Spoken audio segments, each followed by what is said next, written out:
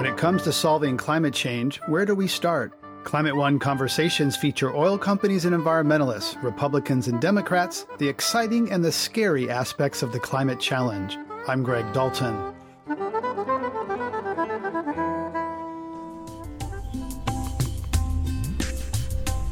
Project Drawdown has published a list of top solutions for climate change, impactful actions already in existence that not only reduce carbon emissions, but also improve lives, create jobs, and generate community resilience. Besides the obvious, clean energy and saving the rainforests, the checklist also includes some surprising items, such as reducing food waste and improving educational opportunities for girls. If women have the opportunity to be able to have a voice and be agents in their community, in their country, globally, we have the opportunity to have the kind of innovation that we need to be able to combat this. Lois Quam is the U.S. CEO of Pathfinder International, an organization that champions women's education and reproductive freedom. But increasing access to family planning is just one piece of the puzzle. According to Jonathan Foley, executive director of Project Drawdown, it almost doesn't matter where we start, as long as we do something. But at the end of the day, it's going to be behavior change by all of us is necessary. It's going to be policy change, business operations change, and changes in capital, money. So don't pick one lever, pull them all. Every bloody one you can find. But we've all got to start somewhere. How to sort through the many daunting tasks ahead of us.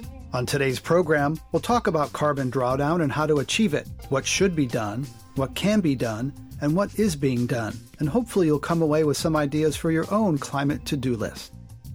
My guests are Jonathan Foley of Project Drawdown, Kate Brandt, Sustainability Officer at Google, and Lois Quam. Quam started out in the healthcare field before joining Pathfinder International, but it was a life-changing visit to the Arctic and what she saw there that inspired her to take on the battle against climate change. I'm a Norwegian American, and I have 3 sons. And I wanted to take them to meet their relatives in Norway. And a lot of my family in Norway lives in what they call the High North, the Arctic region of Norway, in and around Tromsø. And I took my sons for that visit. And something happened to me there that I didn't realize was going to happen. In seeing the changes, in listening to people talk about the changes there, and in Spitsbergen, which is, I know, a part of Norway you and I have both been to, and the way people would say, well, the ice is going away, and the ice is going away. And I came back from that trip, and I couldn't settle back into my life as I did before. I kind of tried to. And I would say that every major decision I've made since that point has been affected by that trip. It got way inside me. And what I'm doing now at Pathfinder came out of a realization that one of our most treasured human rights is also a tremendous way to combat climate change. And that human right to decide whether and when and how many and with whom we want to have a child, the ability to exercise that right is, as Drawdown shows, one of the top strategies to combat climate change, because it enables women to be innovators, women to make different decisions about their lives and about their families. So like you, it was really seeing that firsthand, and I think being with my young sons and thinking about the future I wanted for them, and kind of like, what was I going to say to them when they were grown if I didn't invest in this work? John Foley, environmentalists, the climate conversation is a lot about smokestacks, tailpipes, chemistry and physics, not a lot about gender issues, women's reproductive.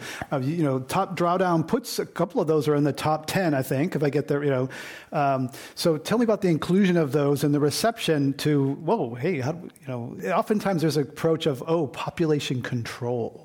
Yeah, can we all agree that those 2 words should never be uttered in the same sentence again, especially by white men? That's kind of silly. And Lois is the real expert here, so it's silly for me to talk about that. But we did a little bit of the math, saying it isn't just the carbon footprint that matters, it's also the number of feet, right? And so as we think about, are we going to live in a planet of 8 billion, 9 billion, 10? It will matter. Now, admittedly, a lot of that population growth will be in some of the poorest places of the world where the carbon emissions are far less than, let's say, ours in this room, for example. But nevertheless, a billion people, more or less, is a billion people, more or less. That's huge. And so we did find that when you think about the things that are really the positive levers for change that also affect reproductive trajectories in the future, like educating girls, access to family planning, things that Lois and others have dedicated their lives to, was also intersected with climate solutions as well. In fact, when we put kind of women and girls solutions together, they became one of the most powerful things we can do. And it's not just on population, by the way. There's other things. So women disproportionately have a role in smallholder farming, also in collecting fuel wood and what's cooked at home, food waste, water decisions, things like this. So especially in other, and especially in the developing world. So I think there's a lot more there. But Lois and I have talked about this before. The communities that kind of think about climate change and the communities that think about kind of reproductive health and women's rights, we haven't learned to talk to each other quite yet. We need to kind of come together because we're often talking about very similar issues. And when we discover that, it's very exciting. Kate Brandt, gender equity and opportunity is a big issue in tech. And I'm curious if at your work at Google, if the gender conversations are separate from the sustainability conversations, if they ever connect. I think for us, actually, where the issues intersect the most is almost all the women leading almost all the people leading our sustainability work at Google are women. I have noticed this not just at Google, but across a lot of women, a lot of people that are leaders in this space. We're increasingly seeing women taking leadership roles. So I think obviously the tech and gender conversation is critical. It's not part of my remit, but I feel really proud that so many of the people that are leading this work for us and at other companies and at other organizations are women. And what are some of the big levers that you have at Google to get at greenhouse gas reductions? Because it's so big. What are some of the big levers? Yeah, so for us at Google, we have initially really started with our own operations. So really dating back to our founding 20 years ago now, our founders have always deeply cared about this issue. And so it's really grown up inside of the company, inside of how we operate the business.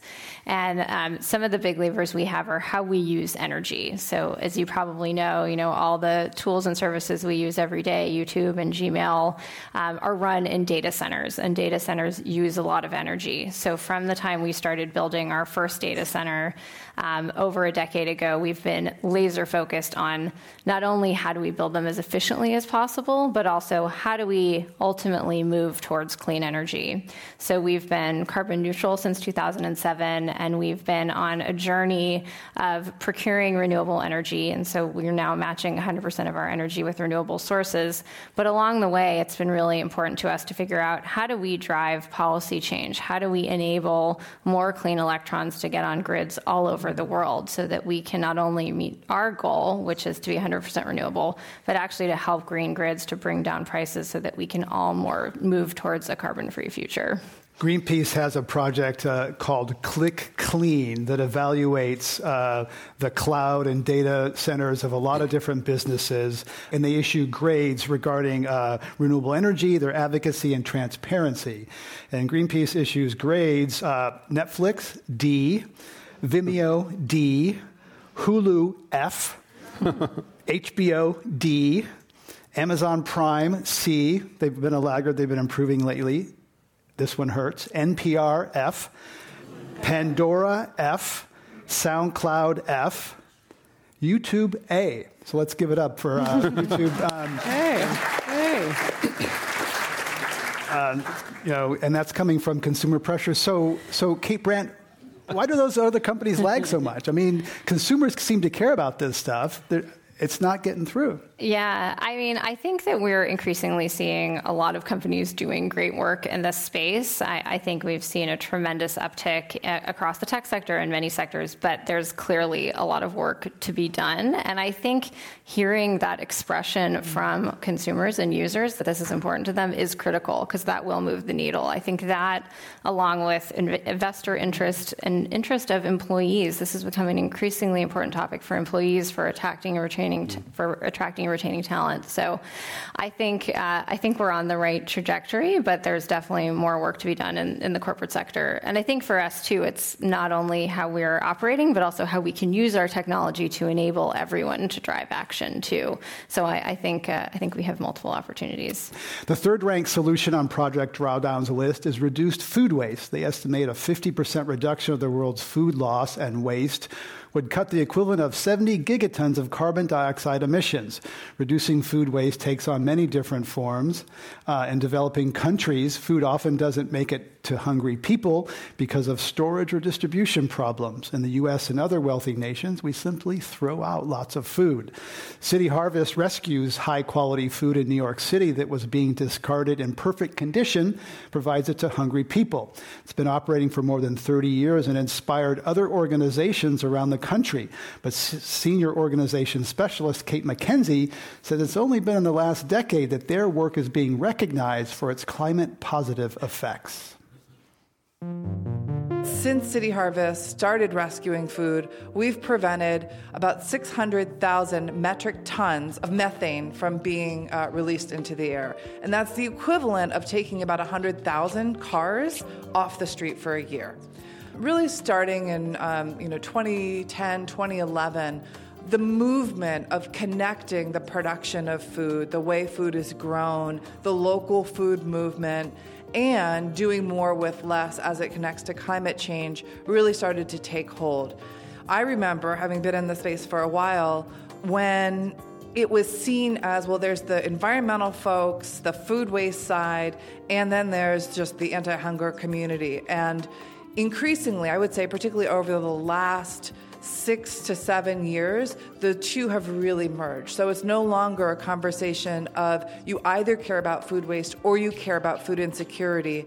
It's a very large problem of hunger. There's a very large problem of food waste. And if we can solve both together, that's fantastic. But the two sides do need to be talking together. That was Kate McKenzie with City Harvest in New York City.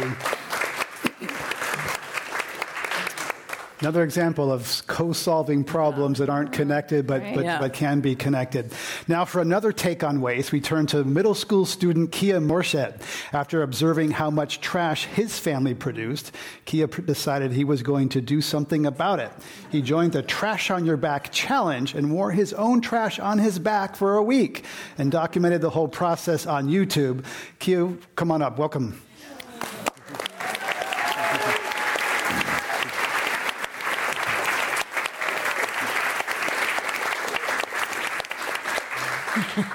Kia, what prompted you to carry your trash on your back for a week?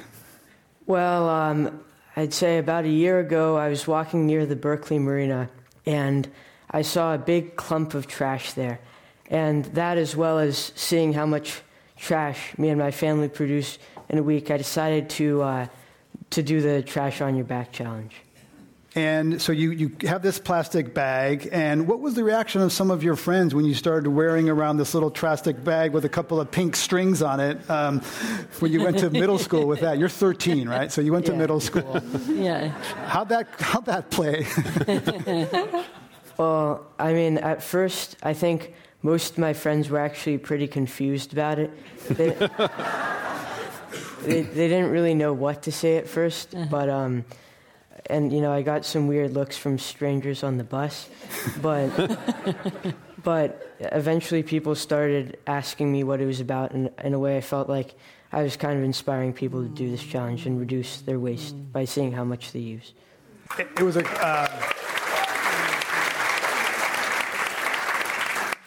a conversation starter, so you got to talk to people about their own use. And did any of your friends volunteer to join you? Yes. Yes, I had a few friends, and also I encourage everyone here to take part in this challenge as well. So what do you think is the impact of this? What came of it for you? What came of it for people that you interacted with? Well, I think climate change is kind of a depressing thing, and a lot of people are kind of scared of it. So I think a challenge like this shows us that we can bring some fun to reducing our plastic waste, plastic usage, and so... I think I think that's something I'd like people to take away from a challenge like this. What's next for you? You have a YouTube. You can check them out on YouTube. Oh, yeah. Mike, what's your... Movies with Mike 1. MIC1, okay. Yeah. All right, let's give it up for Kia. Thanks for doing this.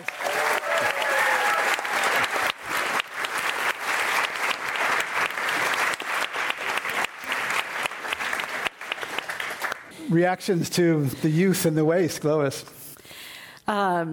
Congratulations, and thank you for inspiring us.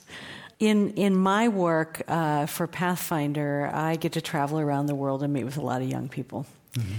And I think that the innovation required to combat climate change is in front of us if we can tap into the creativity and talent of all of humanity. And I often get, as you're asking John, why do people, how is women's empowerment and contraception and family planning connected to climate change? And the most powerful way is that if women have the opportunity to be able to have a voice and be agents in their community, in their country, globally, we have the opportunity to have the kind of innovation that we need to be able to combat this. Because as we know, and you know a lot about it in this part of the country, innovation often comes from outside the places of power, outside the places that have created the circumstances. It's disruptive. It comes...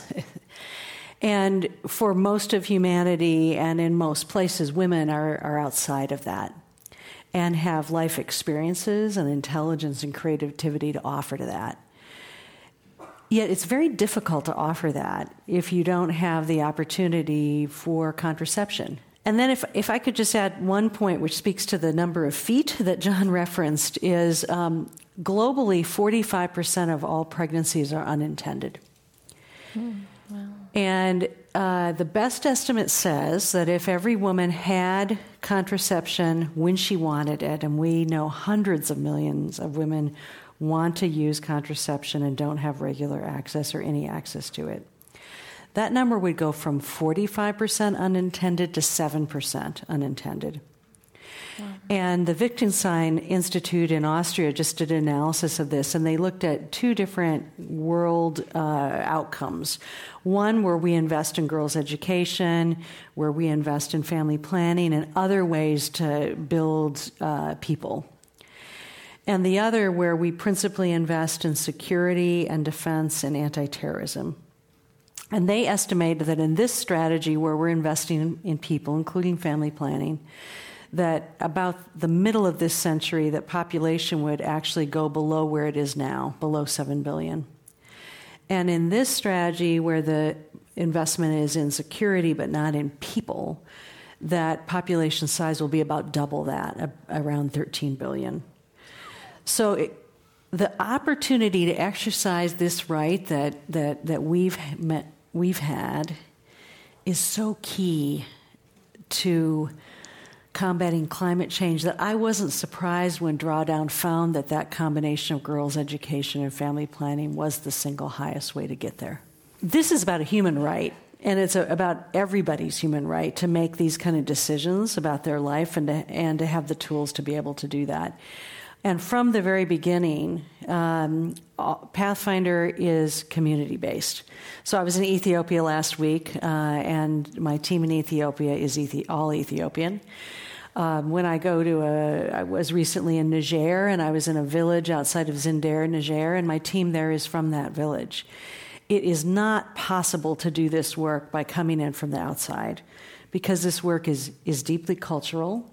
We don't require our staff to have English. Most of our staff will have to speak the local language because their job is to work with their neighbors to create the space so that people have options in their life and can exercise their rights.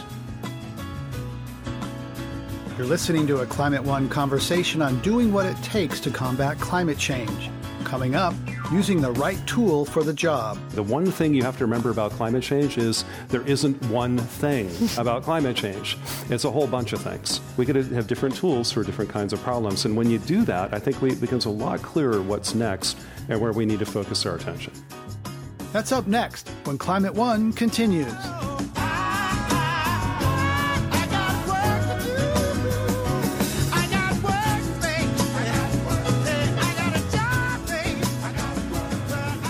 This is Climate One. I'm Greg Dalton, and we're talking about cutting carbon emissions by whatever means necessary. My guests are Jonathan Foley of Project Drawdown, Kate Brandt of Google, and Lois Quam of Pathfinder International. We know that change can happen one person at a time, or even one village at a time, as Lois Quam was telling us earlier. But can that happen fast enough to stabilize the climate that supports our lives and our economy? Jonathan Foley talks about bridging individual change with systemic change. When you think about systems in general, there's an idea like called fractals. There's patterns of organization that happen at all scales. So change doesn't happen just at the top or just at the bottom. It's often from the middle out.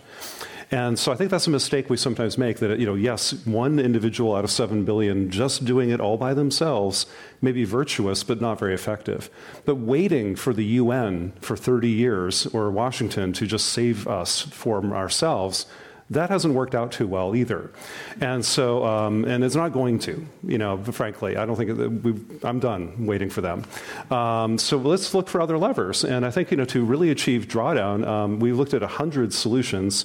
And we actually looked also, it's not in the book, but we looked at what we call the level of agency, kind of, what lever gets pulled to make that happen. And sometimes it's international policy, sometimes it's national. Often it's local. Some of the most important people in the United States around climate change are people you've never heard of. They're the people who chair a public utilities commission. Mm-hmm. They're the head of your zoning boards. They're people who are often even not, Hal Harvey makes this point a lot too. Mm-hmm. The policy making is often rule-based in local communities, states, and counties.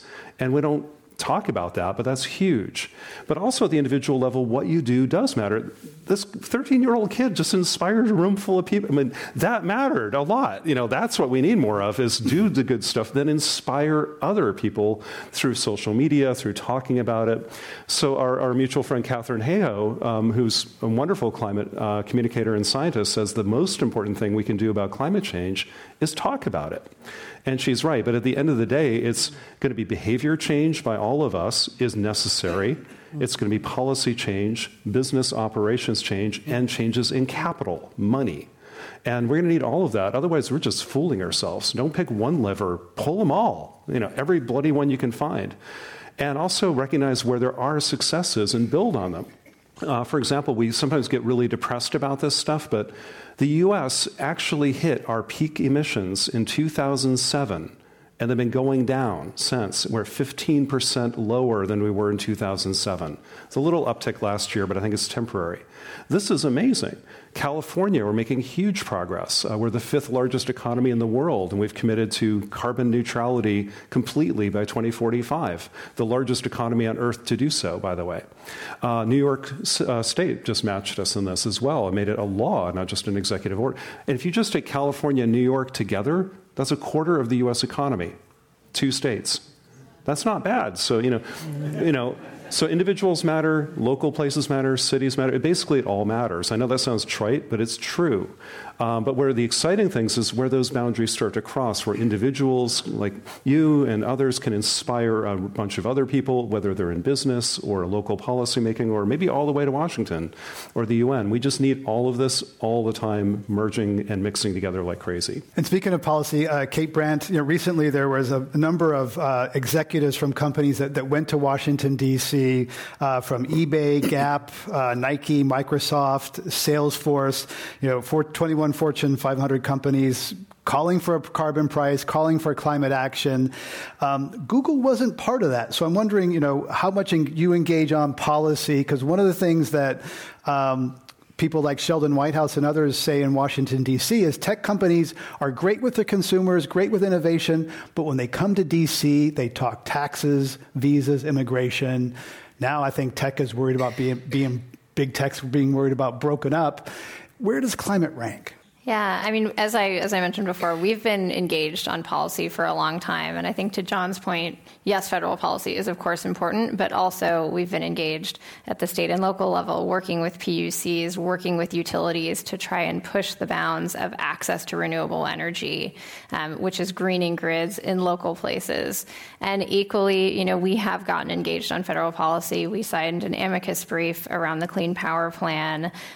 We have engaged at many of the climate negotiations to share businesses' perspective on why this makes business sense, why we need to move in this direction. So we absolutely think policy change is a critical piece of it, but we also want to be really strategic about it. We want to use our voice where we think we can have a lot of impact, and so that's going to be in multiple places, but a lot of times it's actually more at a local level. If you're just joining us, we're talking about sustainability at Climate One with John Foley, Executive Director of Project Drawdown, Kate Brandt, Sustainability Officer at Google, and Lois Quam, CEO of Pathfinder International. I'm Greg Dalton.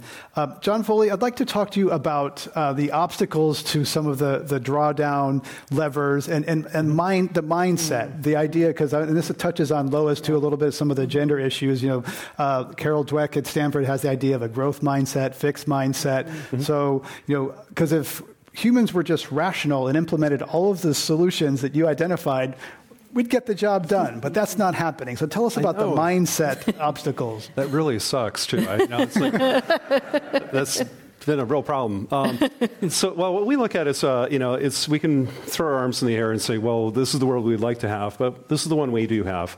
And what we need to do, I think, is be just really pragmatic. And in Drawdown, we looked at, like 100 different solutions, but they boil down to like 5 big areas.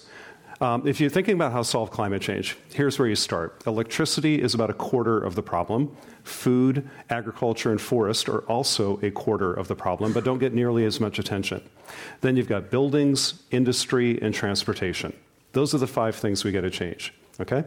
So electricity, I think, is well underway because it's not policy so much now, it's markets. Solar, wind, and batteries are just getting really cheap. Companies like Google are putting billions of dollars into this and scaling it up. That's happening and tipping really beautifully all over the world. We're beating fossil fuels on the market, not because we put a thumb on the scale. They're just better technologies. Amory Lovins used to say, the Stone Age didn't end because we ran out of stones. The coal age didn't end because we ran out of coal. It ended because it's bad technology. So I think electricity, I feel like we're heading in the right direction.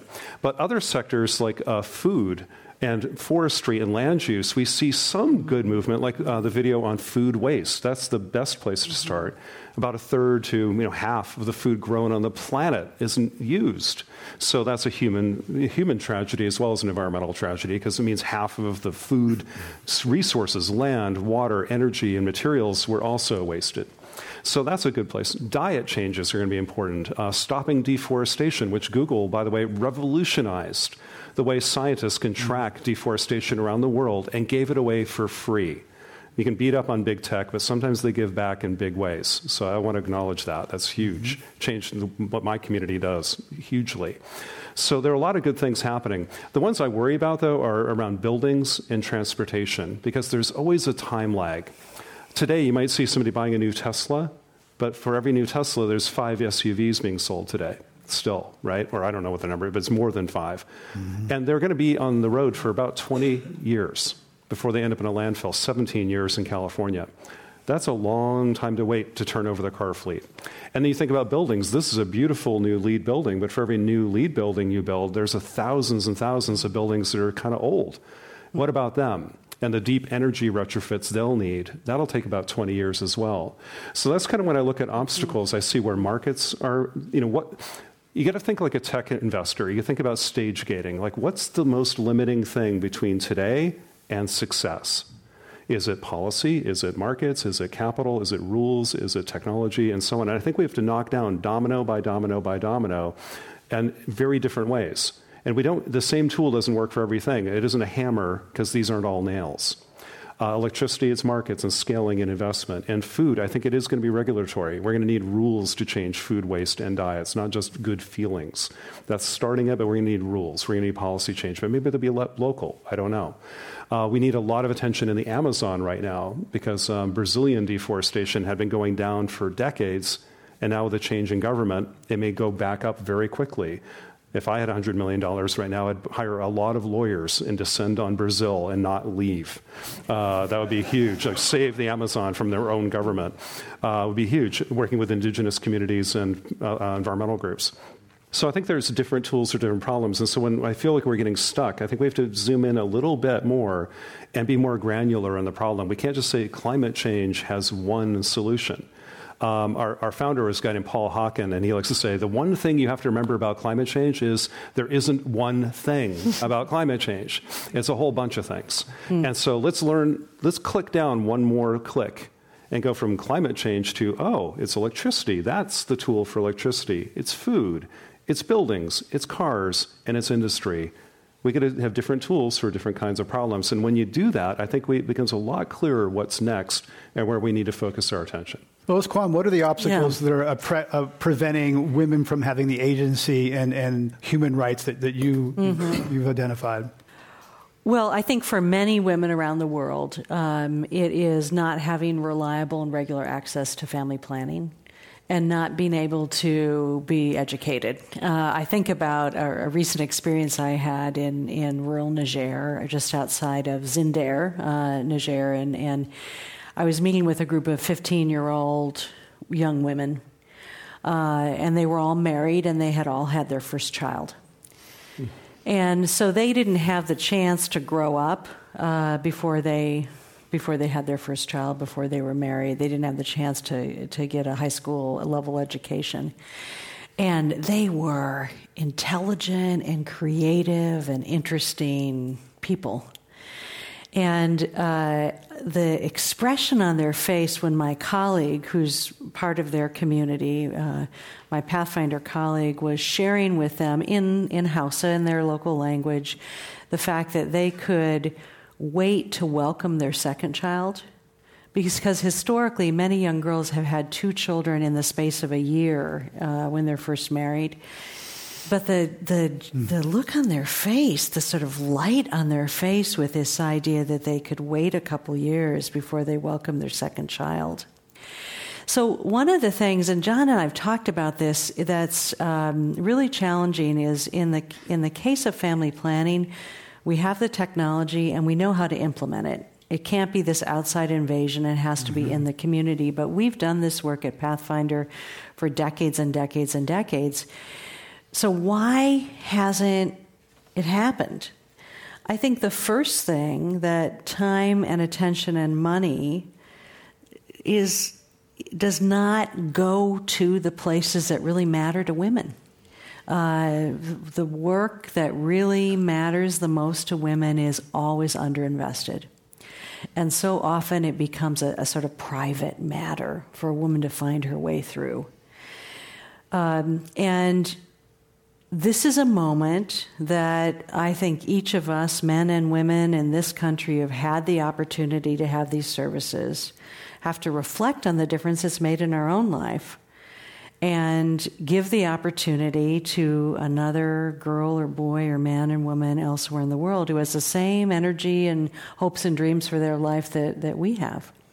And I think that now is a moment that companies and individuals in the environmental movement and the reproductive health movement, we need to come together to get this done, to put the resources in place to get this proven technology in the hands of every person. Because it makes no sense that today 45% of pregnancies are unintended. You know, it is up to us to step forward to create this opportunity for others, because the innovation to address all the challenges that John pointed out, it exists. It needs to be unleashed around the world, and half of humanity, women, need to be fully at the table. A little more than half, actually. If you're just joining us, we're talking about lots of things. Climate One. I'm Greg Dalton. My guests are Lois Kwon, CEO of Pathfinder International, Kate Brandt, Sustainability Officer at Google, and John Foley, Executive Director of Project Drawdown. We're going to go to a lightning round with true or false questions for our guests. Okay. True or false, Kate Brandt, greenwashing is prevalent in Silicon Valley. I would say no. In my experience, I think there's actually kind of an allergic reaction to greenwashing, certainly for us at Google, but I think at other companies in Silicon Valley too.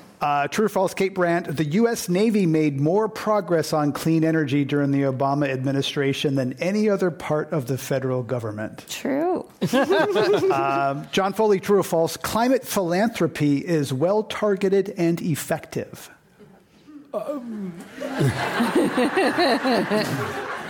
Yes, it is sometimes, and it could be better. I'm going to weasel out of that one. True or false, Kate Brandt, Google used to sell ads that showed hoax or other information when people search for climate change. I don't believe so. Okay. John Foley, true or false, the Green New Deal is realistic and viable. Oh, gosh. No. It could be at the local level, but at the federal level, I think it's more of an organizing principle and needs some work, but it will inspire lots of other actions, which would be great. Lois Quam, true or false, the Catholic Church is one of the biggest obstacles to women recognizing full rights over their bodies and reproductive choices. One of the biggest. We actually work with Catholic communities in Africa and make real progress. And we work with religious leaders. We organize the writing of the Quranic Guide to Family Planning. So it's not a monolith, of course. The Catholic Church, it's a big thing. Yeah. Our strategy is to work with religions to create these rights. So, way to say maybe. Yeah. Sometimes. Let's give them a round of applause for getting through the lightning round.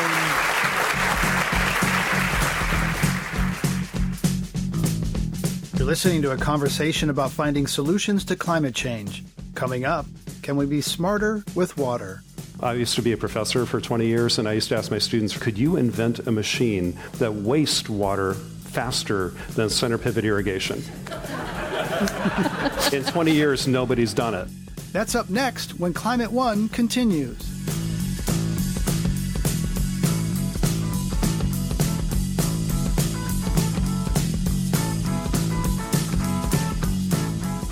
This is Climate One.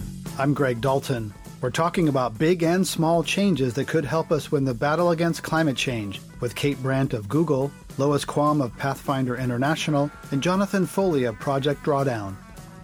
All the Democratic presidential candidates this year favor action on climate, with many of them voicing support for the aspirational Green New Deal. Is all that newfound awareness a good thing for progress, or does the theater of politics distract from actually getting things done? It's always good when you hear climate change on anything. I'm happy. That's good. I'm really glad that this is happening in Washington finally, or maybe another wave of it. AOC, for example, has been amazing on this issue in terms of raising the level of rhetoric, and the Green New Deal has been a great organizing principle around that. But I do worry if we all put our eggs in that basket of we'll wait for Washington to save us. I have these kind of flashbacks to 2008, where we had a popularly elected, Barack Obama with a very large majority in the Senate and the House, and you guys were there, and we still couldn't pass a climate deal then, when it was a very easy political landscape compared to today. So I just don't think a single master stroke of legislation of a Green New Deal signed by, this president, or maybe any, was going to happen right away. So we're going to have to look for local and state things in the meantime. And the U.S. is making progress. Coal, whether Trump says coal is back, doesn't matter. Coal's gone. It's not going to. So a lot of these things are just going to happen anyway. And so I think it's great to have this political rhetoric in Washington, but I think we get seduced by it a little bit. There's a lot of kind of beltway head in the media, and there's a lot of... Eisenhower warned us about the military-industrial complex. I think we're much more in danger of the media-political complex today. Not here, but we just hear a lot of barking and not a lot of action, especially in D.C., and it's covered constantly, and it's stressing us all out. I think I'd rather get my hands dirty doing something real right now in your community, in your state, and see what can happen. And let's start tipping the scales wherever we can. With that said, we definitely need every national capital to be part of this conversation as well. We just can't wait for them anymore. And Washington's never really led on big issues like this, like marriage equality, other things. It happens at other levels and finally arrives at Washington later. So let's continue that. It's a larger social movement, as Lois is saying, and let's make sure that happens and is received by Washington, not led by Washington. Well, Kate Brandt, a lot of businesses are not waiting for policy. They're moving for economic and self-interested reasons. So I'd like to hear you on that. And also whether, operating in other countries, because the other countries have not slowed down like the U.S. has. Europe is going forward. Other countries, China's moving forward. So do you see leadership in other countries? Yeah, absolutely. I think, I've been incredibly heartened by the amount of action that we're seeing by businesses. We recently were founders of an organization called REBA, the Renewable Energy Buyers Alliance. And this is about 200 companies that have come together to push for getting about 60 gigawatts of renewable energy on the grid in the U.S. by 2025. And along the way, engaging with policymakers and driving this change together. So that is a great example of where we're seeing business action that's really driving change. And you're absolutely right. In Europe, for example, they're much further along on climate policy, and we have the ability to do even more there to enter into new kinds of joint agreements with many companies to get wind onto the grid. And nonetheless, still we're there to make our voice heard with policymakers that this is an important business priority for us, that we're seeing not only that this is good for us because it enables us to operate as a clean energy company, but also it's enabling there to be positive change and business sense. This makes sense for us from a hedging our prices. We're locking in long-term prices of clean energy. That has a very strong business case for us. So I think that's tremendously important. Also, I think there's a huge role for technology companies and other companies to enable policymakers. So some of the work that we've done that I'm the most proud of is creating tools for policymakers that give them the ability to drive change. So one great example is a tool that we launched last year called the Environmental Insights Explorer. This is for cities, not big cities, wonderful cities like San Francisco that have whole teams that can work on climate action planning, but for smaller and medium-sized cities who don't have the capacity to do a greenhouse gas inventory to set climate goals. So we're trying to create tools that are freely available to enable policymakers to drive that change in their own cities. We're going to go to our audience questions. We're talking about sustainability and drawdown at Climate One. Welcome to Climate One. Lori Sinsley, this has been a fantastic conversation. This question is really for Jonathan. One of the things that you talked about was capital as a lever and finding solutions that work and building upon them. And then your other comment about philanthropy could be more effective. I'm interested in finding out how to identify projects, solutions that are working to invest in. Funny you should ask that. So you're in the most important city in the world for climate philanthropy. A lot of the big foundations that fund climate philanthropy are here. There's also a consortium of the largest of the climate funders called Climate Works, which is right here in San Francisco. And they've launched another initiative called the Climate Leadership Initiative, which is trying to get ultra high net worth individuals, many from tech, to become climate philanthropists. Because there's about $1 billion a year now, I believe, in climate philanthropy. It should be 10, should be 100. That's more than venture funding, by the way, in energy and climate. Philanthropy is far more important than venture funding right now in terms of absolute dollars. Both need to radically increase. So that's really, really important. But what I worry about is a lot of them, about 80% of the money is going to 20% of the atmosphere. So much of it is going into electricity and batteries because that's a nice tech problem. Not into women and girls at all, as I mentioned, or food waste, or shifting diets. Although Impossible Meats and Beyond, or Impossible Foods Beyond Meats are getting a lot of attention now as a plant-based substitute. So I think we need to kind of align the money with the physics. And so one of the things we're trying to do in Drawdown 2.0, we're going to be developing a lot of investor guides and philanthropy guides saying, hey, you should if you're going to spend $1 billion on climate change, maybe you should stop and think about the physics and the chemistry for just 20 minutes. So just like a little course, like here's where the gases come from, here's where you might want to think about your investments. Again, I think there's a lot of just education and connecting the dots and building kind of a Rolodex so people can help each other. And that's where we're going to make some big, big differences. And San Francisco is ground zero for that. It's going to be great. Next question. Welcome. I had a comment, and I'd like to see what you think about this. I met Naomi Klein in New York, and I said, I think the American people are negotiating with our leaders and the American people's point of view is that if climate change is so bad, why are you all still flying around? And I had suggested a no-fly Wednesday, where all commercial airliners not fly every Wednesday. It could be a Sabbath, a flying Sabbath. And I wrote to a lot of airlines, and they were polite, but it's not. But I'm curious what you the idea of personal action. We're all conflicted. People fly, right, John? Yeah. I think that would... Yeah, that's for the average climate scientist, definitely flying is the biggest single part of their personal carbon footprint, no question. But when you look at the whole atmosphere, aviation, all the planes in the world is about 1% of our emissions. But it's getting far more than 1%. Growing quickly, though. This is true. But I think the benefits of international travel and learning about the world are pretty good. There's a lot of really stupid things that emit, like food waste. Nobody benefits from that. Or clear-cutting the Amazon. We don't. But I think it's good that people see other countries. With that said, aviation has gotten more efficient. The fuel efficiency of the per passenger mile has doubled in the last 20 years. And there will have to be alternative ways to fly. I don't think just telling people you can't do something that's really great is a good solution. When there might be other technologies, there will be some electrification of small planes. There can be battery-powered small planes. Long ones will have to be some kind of sustainable aviation fuel. I think we're clever enough to be able to do that. I'd like to live in a world where people can still be interconnected and visit each other without destroying the atmosphere. So let's figure that out, because I don't think sacrifice is a good way to build a future, because people aren't going to do it. Next question, please. Hi, I was in Montana at Yellowstone National Park a couple of years ago, and we had a presentation by a hydrologist. And I asked him, I said, since we have this big problem with water, why do I see these farmers and ranches having this big spray watering system when they know that a third of that water is going to evaporate before it hits the ground? And he said it's because they know if they do not use all their water, they won't get the same allotment for the following year. So what do we do about that? Water policy in the U.S. is just insane. I'm sure Greg can mention this. So just FYI, in the world, 70% of the water we take out of nature is used to do one thing: irrigate crops and pastures.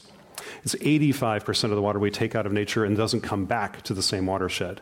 So to first approximation, all the water we use in the world is food. Some of that's for very good use. Some of it's not. I used to be a professor for 20 years, and I used to ask my students for 20 years, could you invent a machine that wastes water faster than center pivot irrigation? In 20 years, nobody's done it. No, seriously, it's designed, it's a 45-degree angle in the sun, in the middle of the day, with oh my God, these are evaporation machines. It evaporates more water than an open swimming pool. You're laughing, but it's true. But the Israelis can grow the same amount of calories with 1/10 the water we do in the U.S. using drip irrigation. 10-fold increase, not 50%. A 10-fold increase. But we in the U.S. are about 10 times more efficient delivering a calorie with the same amount of water as India does, because they tend to flood entire huge fields with relatively low productivity crops, except rice. So there's a 100-fold difference between, let's say, somebody in Pakistan and India versus Israelis. So we can solve this problem. The good thing about being really dumb with water and dumb with energy is you can stop. That's good. So that's the good news.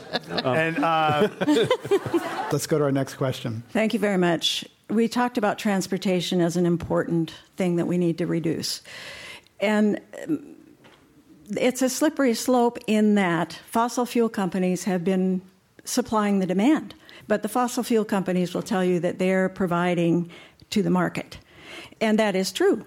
And which is first? How are we going to address that? How do we stop this cycle of SUVs versus EVs in the United States as well as throughout the rest of the world, particularly China? Thank you. There's no viable scenario, John Foley, that doesn't include fossil fuels decades from now. Fossil fuels are amazing.